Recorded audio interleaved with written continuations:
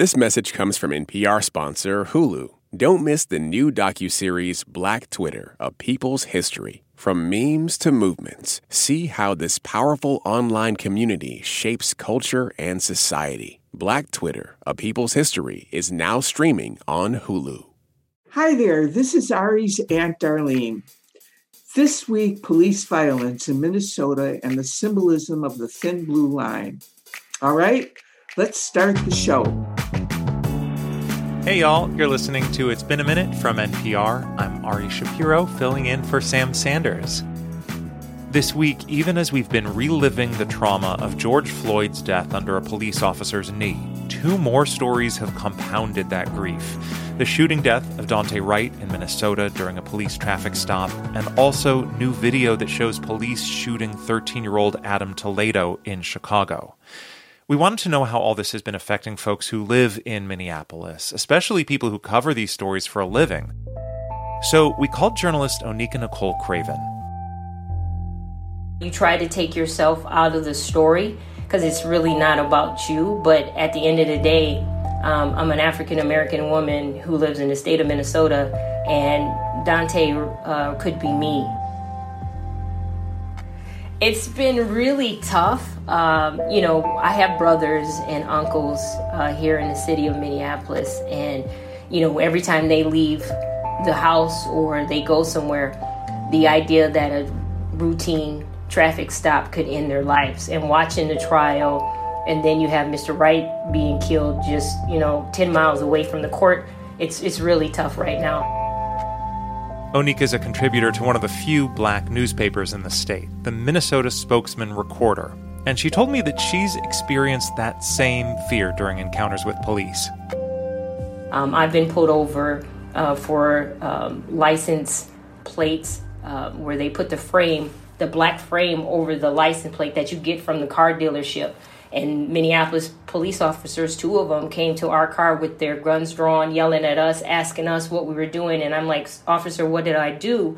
And he said, it's the black plastic thing on your license. And as the car is going by me, I see other license plates with the license frame on there. And I'm like, you came to the car with your guns drawn at me and my passenger over something that every other car basically has. And so we just don't know, like, if I would have moved wrong, I that could have been my life. And so we're on edge. We just don't know, and we're looking at the trial. We see in all our hearts that he's guilty of killing George Floyd.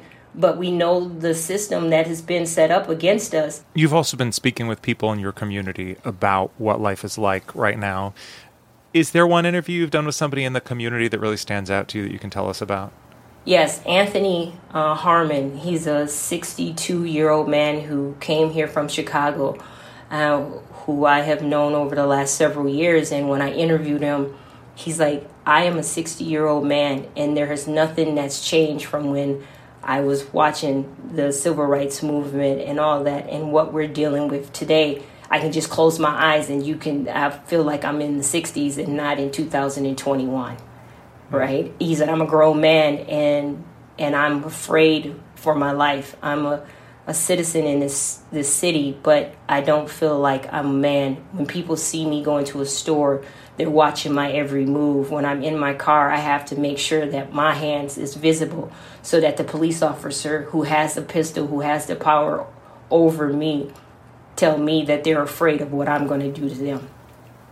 So for you, as somebody of a younger generation, hearing that from one of your elders, that nothing has changed. Nothing has changed at all. I mean, what does that say to you? That we have to, we had a whole thing about the election, about getting the black and brown people to vote. And then once we did, we still have people on the other side who wants to take away and silence our vote to make sure that there is change. So, we're hurting, and we just don't know where the people on the streets are hurting. Here in not only in Minnesota, but across the country.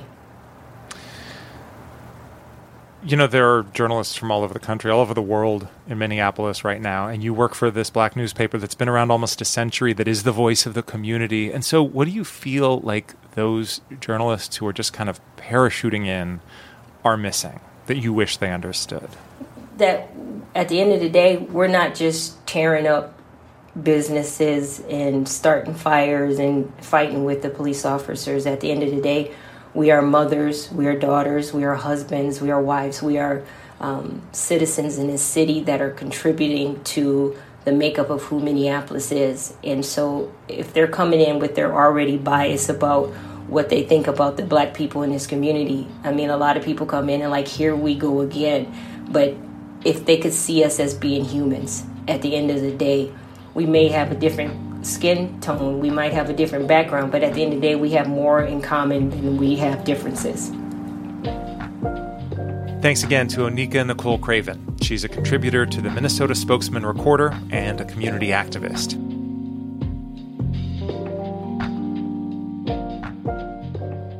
So, a day after Daunte Wright was shot and killed by a police officer in Brooklyn Center, Minnesota, people noticed something outside the police station.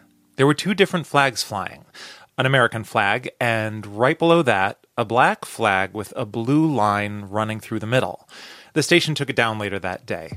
There's another version of this flag that you might have seen, one that has the stars and stripes of the American flag, but it's black and white with a single blue stripe across the middle. This symbol of the thin blue line really picked up after the 2016 shooting in Dallas that left 5 officers dead. For people in law enforcement, it can be a sign of pride and solidarity in the face of a dangerous job. But then it started showing up in different kinds of places. The flag was flown more and more often, and then really in 2017, it is flown at the Unite the Right white supremacist rally in Charlottesville, Virginia. This is Maurice Chammah. He's a staff writer at the Marshall Project. And that's where you see the flag really start to take on a symbolism for sort of both sides of a debate, and it almost comes to stand for the very sort of partisanship and division that has kind of dominated these conversations for the past few years. So you've seen in lots of little local news stories around the country, you see a police department or a sheriff's office fly the flag, and then people either who work for the department or who live in the community saying, well, no, I think that now stands for white supremacy, or I think that's... Especially after the flag was seen at the January insurrection at the U.S. Capitol. Maurice has written about the origins and the evolution of the thin blue line, the phrase, the image, the flag, and it turns out this history goes way back. The actual history sort of goes back to the 19th century to a British battle formation that was referred to as the Thin Red Line. Of course, there's also a famous movie with that title, and it really comes out of military circles, and then the phrase gets applied to many other situations and professions. When we were reporting on it, we were sort of surprised to find that somebody had once made a reference to a thin white line of bishops, right? So it stood for many different kinds of people and professions. But just that idea that the line, whatever the color it is sort of like separating order from chaos, right? It's like on one side of the line is what you don't want, and we're the people keeping the distinction. Yes, but in the 20th century, as police departments increasingly come to see themselves as kind of quasi-military institutions, a lot of former military people who served in, Vietnam and Korea come back and take jobs as police officers, and at the same time, you see increasing references to the thin blue line, this idea that they separate, order from chaos, and where abroad that meant, they're the front line of America fighting its enemies around the world. Now the idea is the enemy is within. The enemy is criminals and elements of disorder that seek to sort of undermine American society. Of course, as we get into the 60s and 70s, this is part and parcel of a kind of a racial coding, an idea that no one will say that this is about race, or the idea that police should enforce, a caste system between black and white in America. But I think a lot of people start to even subconsciously sort of associate this thin blue line idea with that kind of racial division. It's so interesting that the idea of the thin blue line is so closely tied to the militarization of police forces in the U.S., even to the point that the phrase comes from a military idea and was brought over from the context of war.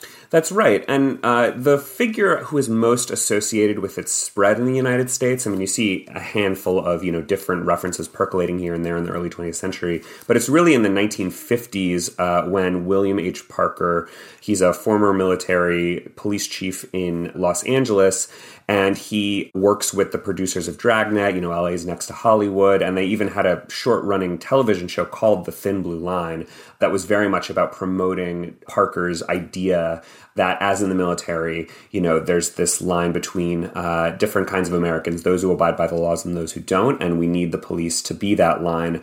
It's worth noting in this context that Parker himself was very racist, very open about it. He compared protesters to monkeys. He compared Latinos in his purview as being from the wild tribes of Mexico. I mean, just these really awful phrases that sound extraordinarily anachronistic to us. But that's where this sort of history is hard to separate. Yeah, I didn't know any of that before I read your piece. And when I do think about the Thin Blue Line in that context, it seems really hard to separate not only from the militarization of police, but also from this idea of the Thin Blue Line and Blue Lives Matter standing in contrast to racial justice protests and Black Lives Matter. That's absolutely right. And I think the nature of any symbol is that, once you create a symbol, once a symbol is out there in the world, it can take on new meanings that are very different than the people who originated it sort of intended.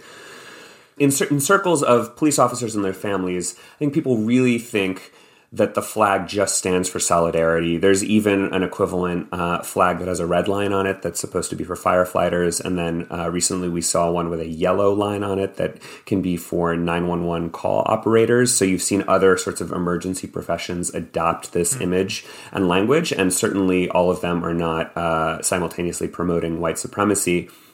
But I think that, the Trump era divided Americans, and it showed that white supremacy is a lot more common than it had sort of previously been understood to be, at least by white Americans. And, I think the Black Lives Matter movement has made a pretty clear argument that the Thin Blue Line flag and a lot of these other symbols are kind of the insidious version of white supremacy. But I don't think that argument has necessarily percolated all the way to places like the Brooklyn Center Police Department. But I think this ends up getting at the really hard question that Americans are confronting, which is there a version of American policing that isn't tainted in some ways by white supremacy, just given the history of this country? I mean, I guess you could also say the American flag, the Stars and Stripes, is used by a lot of people who believe it to represent a lot of different things, and those things might be impossible to reconcile, but it's still everybody's to use, right? That's a very good point. That's absolutely right.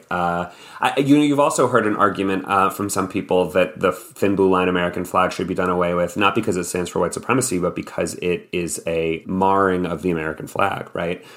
Certain kinds of reconstituting of the flag are considered violations of the sorts of flag codes that, like, the American Legion puts out. The American Legion has held back from really making a strong statement one way or the other.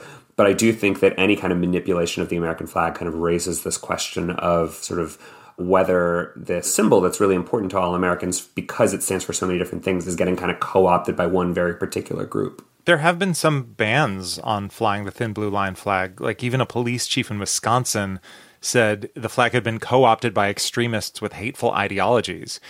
So do you think the balance is tipping or has tipped on what this image represents?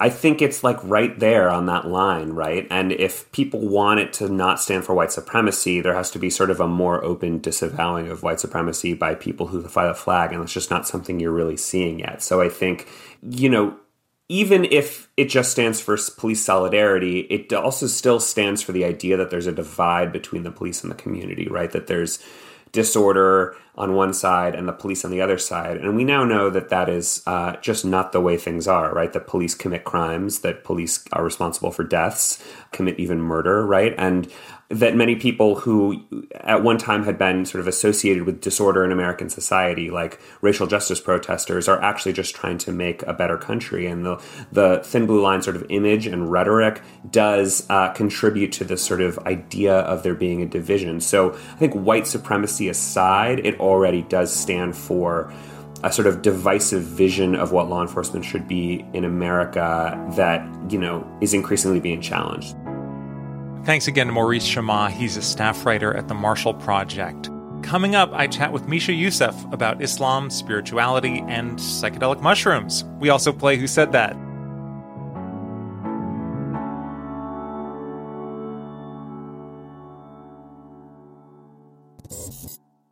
On the TED Radio Hour, In the middle school cafeteria, Ty Tashiro always sat with his equally nerdy buddies. The socially awkward kids who were the furthest thing from cool. And he often wondered, why am I so socially awkward, and what am I going to do about that? Now Ty is a psychologist and expert on awkwardness, and he has some answers. That's on the TED Radio Hour from NPR. Hey, it's Aisha Roscoe from NPR's Up First podcast. I'm one of thousands of NPR network voices coming to you from over 200 local newsrooms across the country. We bring all Americans closer together through free and independent journalism, music, politics, culture, and so much more. The NPR network. What you hear changes everything. Learn more at npr.org/network. Whether you're looking to discover a new series to binge, find your next great read, or check out that movie everyone's talking about, NPR's Pop Culture Happy Hour podcast is your guide to all things entertainment. Every weekday, we keep pop culture in high spirits. Listen now to the Pop Culture Happy Hour podcast from NPR. Misha Youssef, welcome and happy Ramadan. Ramadan Mubarak. You know, I've been trying to actually say Ramzan more often these days because that's how I grew up saying it. Really? But Ramadan is the Arabic way of saying it, yes. Misha was born in Pakistan and grew up in California. It's the Urdu way of saying it, and then in Farsi you say like Ramazan Mubarak. So that's what your family would say to each other? Yes, they say Ramzan Mubarak. Misha hosts the podcast Tell Them I Am. It launched its second season this week with an episode for every weekday of Ramadan.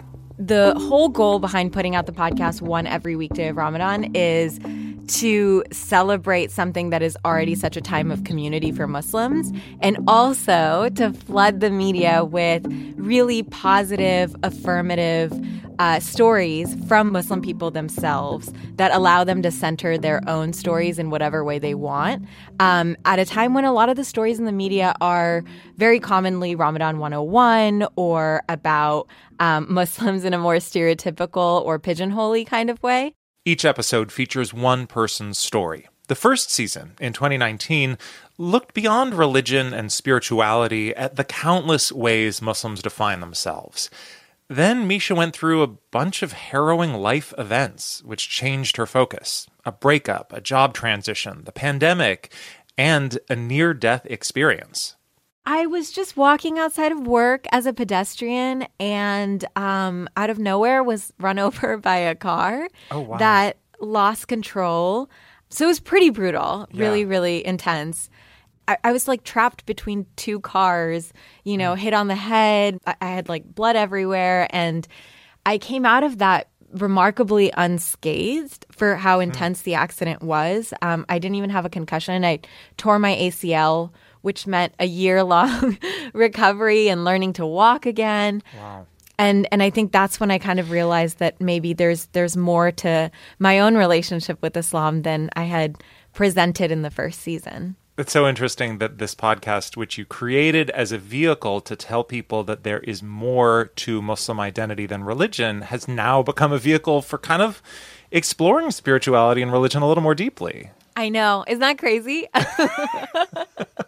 I hadn't planned that at all. And I think that, you know, one of the things that was really important to us in diving into spirituality and religion was staying true to that central question of what's a small moment that defines you, and maybe veering a little bit closer into what's a small moment that defines you where maybe you felt like you could glimpse God. God being whatever God is to you. It could be the universe. It could be just a certain feeling that you have. You know, just allowing people to go there, I think, and asking them the right questions this season.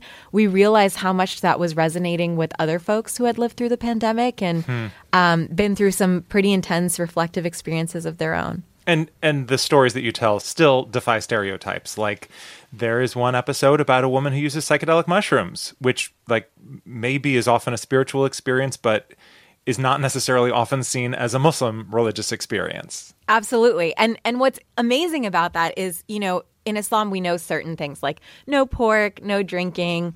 But some things are in a little bit more of an ambiguous gray zone, and shrooms are kind of in that realm. And the woman that you're referring to, Salma Hindi, she actually is a hijabi woman who came from a very conservative family and was really struggling with depression, trying to reconcile all these different parts of herself. And the solution that she found was in taking shrooms. And so I think like it kind of helped me. It reintroduced myself to me. Like, it was like, Selma, meet who you actually are. Wow. You said that this was kind of inspired by your own spiritual journey. Can you talk about where you are in that journey right now? Like, I understand you're fasting for Ramadan, which is something that you didn't typically do. Yeah, there have been a few Ramadans I may have skipped. Nobody tell God. I am fasting this year. I started a series called The Quran Book Club and have been reading the Quran line by line from the beginning to the end every Friday. And that's something that's been really empowering and fun for me because nobody really gets to read the Quran in that kind of collective public setting and have really open discussions about like our life experiences in relation to it. There are a couple of things that I've tried, like I hadn't prayed in several years, and so I had to YouTube how to pray again. Which for me, it isn't just, going back to faith and now becoming an incredibly practicing Muslim in a traditional sense. I think it's really figuring out how I create an inclusive space for other people as well and wrestle with these things publicly, because I think that's the voice that is missing from a mainstream representation of Islam. You said that the media tends to cover Muslims in a sort of cliche, stereotypical way. And generally speaking, the media does a lot of stories about religion, but not a lot of stories about sort of faith and belief and spirituality and what that means, whether we're talking about Muslims or people of another faith. I think it's very easy for the media to distill a philosophy that is complex and nuanced, and a group of people who are complex and nuanced, who are wrestling with that complex philosophy into, rule number 1, rule number 2, rule number 3 equals religion X, and the same with others. So I think that's why we don't hear stories of faith, because it's hard. It's hard to tell stories of faith and belief and disbelief and the ebb and flow in all of that.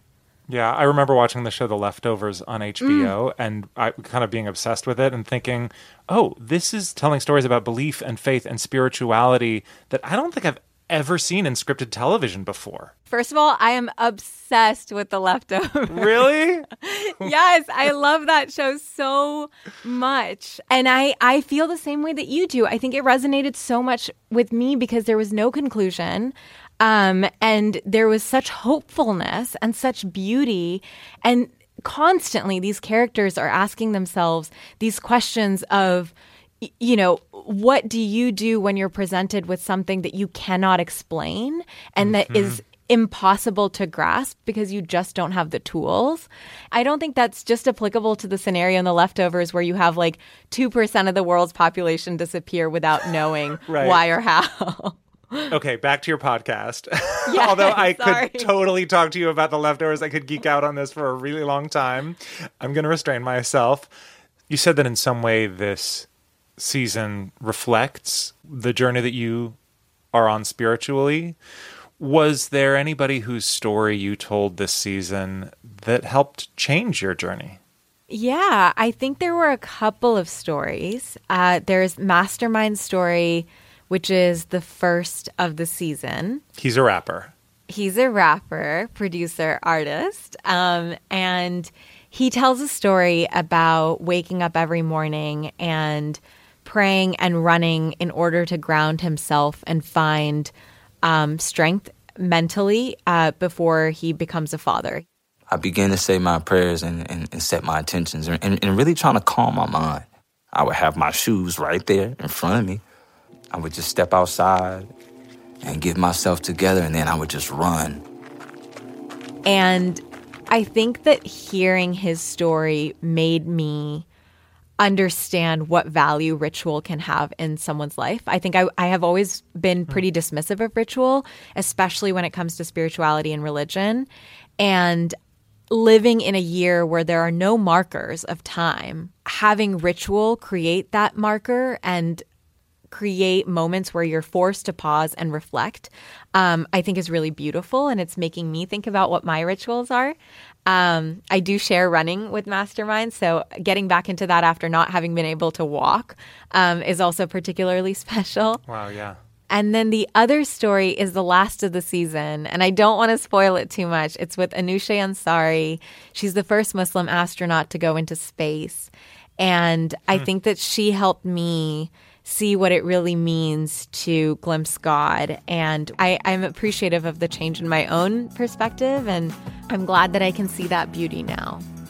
Thanks again to Misha Youssef. You can find episodes from the new season of Tell Them I Am wherever you get your podcasts. Up next, Misha brings on one of her producers, Mary Knopf, to play a little game of Who Said That? Stay with us.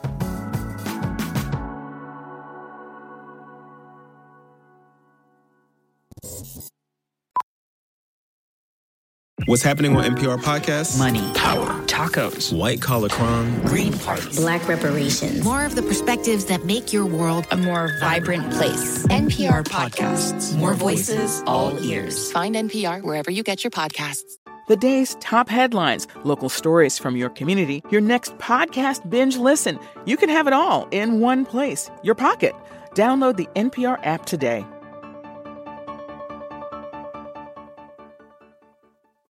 Instead of scrolling mindlessly, engage mindfully with the NPR app. With a mix of on-demand news, stories from this station, and your favorite podcast, you can relax without shutting off your brain. Download the NPR app today. Trials in multiple states, state and federal charges, plea deals, witness testimony, gag orders. The trials of former President Trump are really hard to keep straight. And that's why we created Trump's Trials, a weekly podcast where we break down the biggest news from each of his legal cases and what it all means for democracy in about 15 minutes. I'm Scott Detrow. Listen to Trump's Trials from NPR. Are you an audacious entrepreneur with a world-changing idea? Then join us this May for the virtual How I Built This Summit hosted by me. We'll have interviews with some of the best-known entrepreneurs out there and community-building sessions to meet other creative thinkers like you. Thank you to Dell Technologies, a supporting sponsor of the How I Built This Summit. For more information, head to summit.npr.org. So we've got Misha Youssef here. She is host of the podcast Tell Them I Am. And Misha, who's joining you to play this game? One of my favorite people on earth, Mary Knopf. If you don't know her name, you will very soon. She was executive producer on this season of Tell Them I Am. And do you think she's going to be a worthy competitor for you? I don't know. I was really worried that I was definitely going to lose this game because I haven't looked up from my phone scrolling Instagram and making this show for the last couple of months. But she just told me right before that she also hasn't paid any attention to the news. Amazing. So you're both superbly qualified. Mary, it's so good to have you here along with Misha. Thank you, Ari. I'm so excited. Okay. Do you know how this game works? It's called Who Said That? Who am I saying that? Who said that? Who said that? The rules are very simple. I'm going to give you 3 quotes from the weekend news. You have to guess who said it or fill in the blank or give us the context and just kind of yell out the answers. There is no buzzer. There are no points. The winner gets nothing. The stakes are very high. You ready? It's for our reputation. Yes. It's for your reputation. Your reputation is on the line. Wonderful. Okay, here is your first quote. Tell me what or who this is about. Measuring more than 4 feet, the furry giant should be easy to spot, but he vanished from an English garden last weekend, and the police are treating his disappearance as an abduction. Is this the royal family? English Garden? I wish it were about the royal family. That's such a good guess. It is not the royal family. Is it about a fox? Close. It's about an animal that a fox might eat. Cat? A squirrel? Oh, 4 feet. Well, typically these animals are not 4 feet either. That's what makes Darius, a Guinness World Record holder, so remarkable. What kind of an animal is Darius? A squirrel. A rabbit? Yes. Congratulations, Mary. Darius is the longest rabbit in the world. and he went missing on Saturday. According to his owner, he is an old man that has not lost his sparkle. He was insured for $1.6 million. I believe that's dollars, not pounds. He traveled with a bodyguard when he did public appearances. He is retired, and police are investigating this disappearance. So if you encountered a 4-foot rabbit in a dark alley, I don't know, adorable or terrifying? Terrifying. Terrifying, says Misha. Yeah. Terrifying, says Mary. This is such a depressing story to start this game. Oh, it gets better. It gets way better. Okay, so that was 1 point for Mary. You ready for the second one? Oh, yes. I want you to fill in the blank in this quote. Blank just posts ridiculous sound bites like this for clout, and he has no respect for epistemology. This was a tweet. Who was the tweet about? For epistemology. Yeah, this now sounds like a philosophy class. Is it a philosopher? It is actually a corporate account. Amazon. Tweeting about a scientist. No? No. Here's a hint. They had a Twitter beef. Oh my God. Is this supposed to be is beef the hint or Beef is the hint. Beef. Are you familiar with a brand of frozen Philly cheesesteaks known as Steak-umm? Is that what it is? So I take it you're not familiar. I have IBS. That is not in my vocabulary. I will still award the point if you can name the celebrity scientist that Steak-umm was having Twitter beef with. Gwyneth Paltrow. Scientist, really? I just heard celebrity. Celebrity scientist. All right, this is so hard. This is so hard. Okay, when someone asked Steak-umm where this beef came from, the account replied, "Just sick of Neil's games." Is it Neil deGrasse Tyson? Yes! Point to Misha. It was a journey, but we got there. Neil deGrasse Tyson. I don't know. How do you feel about brands on Twitter, getting into it with scientists? Pro, con? Con. Yeah. I mean, I think corporations should probably not have too much of a Twitter personality whenever they have the option. Okay, so we've got 1 point for Misha, 1 point for Mary. This is the whole game. Okay. Blank faked having a personal assistant so he didn't have to attend events he didn't want to go to. Who is it? God, this is actually really common, I feel. It's a great idea, frankly. It's going to take us back to the UK, where we started with the giant rabbit. And is this about the royal family? It is not the royal family. Shall I give you a hint? He famously played Doctor Who. Oh my God, I don't know anything. Mary, you're going to get this. Does he have brown hair? Yeah, he does. Can we phone a friend? Do you want to phone a friend? I don't know. I've never done Who Said That before. And so sure. Why not? Misha, phone a friend. Yes. I have just the person. I hope she answers. Oh, she will. But if your friend does not know the answer, I think the point goes to Mary. I think that's how we're going to go with this. That's just so not fair, but... Come on, Arwen. I know you know the answer. I need her to pick up. Hello. Oh my God, Arwen. I'm on It's Been a Minute with Ari, and we're playing Who Said That? And there's a question that I know you know the answer to, and we've broken all the rules of the game and phoned a friend. Oh my God. Who is this friend of yours, Misha? So it's Arwen Nix. She is creative director at Dustlight, and she was the editor on this season of Tell Them I Am. Okay, so someone faked having a personal assistant so he wouldn't have to go to events that he didn't want to go to. And he used to play Doctor Who. The question, who used to play? This is like my one pop culture blind spot. I knew she wasn't going to be into it. No! I have no idea. Wait, what's the name that you just said? David Tennant? Oh, success! You got it! That's it! She got it. Okay, thank you, Arwen. The only Doctor Who I know. Dang. That's amazing. Misha, you pulled it out. The point and the win. Congratulations. Thank you. I'm going to hang up on you now, Arwen. I love you. Okay, love you too. Bye. And Arwen is our unofficial winner. She is. And for playing today, you get bragging rights until the next time you play Who Said That with us. Misha and Mary, thank you both so much. Thank you, Ari. That was so much fun. Hi, this is Ari's Aunt Darlene. Now it's time to end the show as we always do. Each week, listeners send us the best thing that happened to them all week.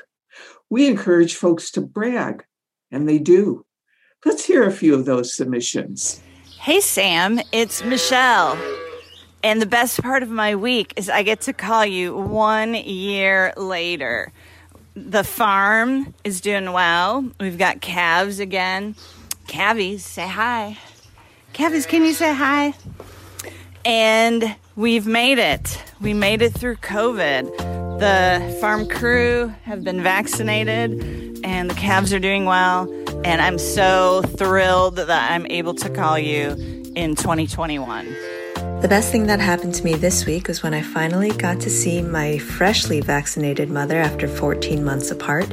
She forgot to give me a hug, and that's because she was too excited and happy to finally meet her new grandpuppy, Shumai. Hey Sam, this is Frances from Maryland, and the best part of my week was that we got to visit my daughter's first family. She's an adoptee, and got to spend a week watching her play with her sister and with her mama, and it was really beautiful.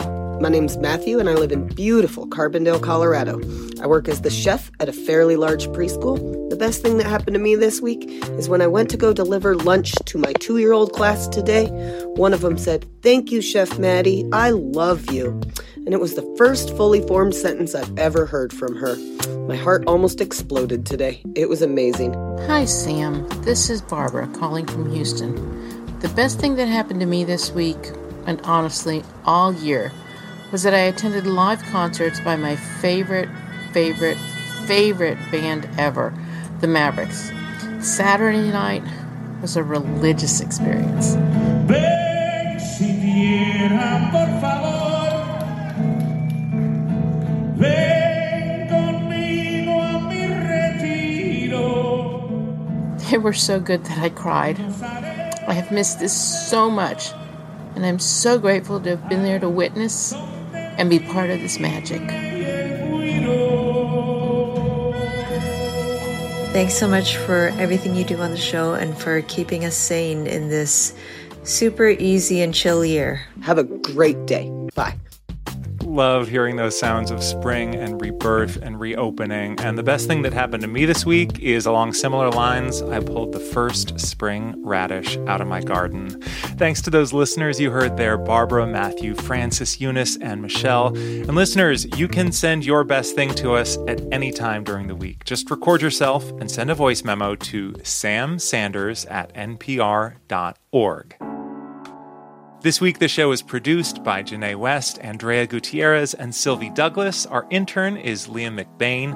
Special thanks this week to Mel Reeves and Satara Strong Allen. Our fearless editor is Jordana Hochman. Our director of programming is Steve Nelson. Our big boss, the senior vice president of programming at NPR, is Anya Grundman. Okay, Sam's back on Tuesday. Have a great weekend, everybody. Hang in there. I'm Ari Shapiro. Talk soon.